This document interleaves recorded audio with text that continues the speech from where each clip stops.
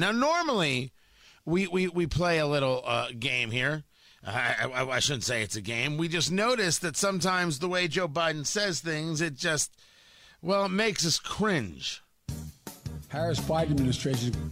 You have a problem figuring out whether you're for me or Trump, and you ain't black. Say it ain't so, Joe. But what happens when the thing isn't Joe?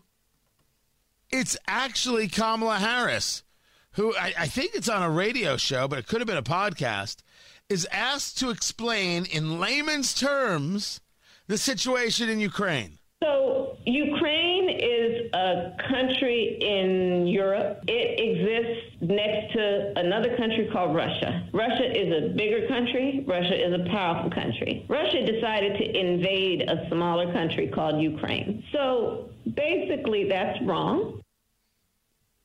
That's the Vice President of the United States thinking that that's how she has to explain the situation to people. That's, my God, is she a child? Is she just pathetic? Is she just so incapable of engaging in conversation? Is she such an elitist? That's how she thinks she's talking to you. Like, that's how she views it. You're the child, and she's spoon-feeding you. We understand in this case the emperor has no clothes. We know where the ignorance is, right? Good. Just want to make sure.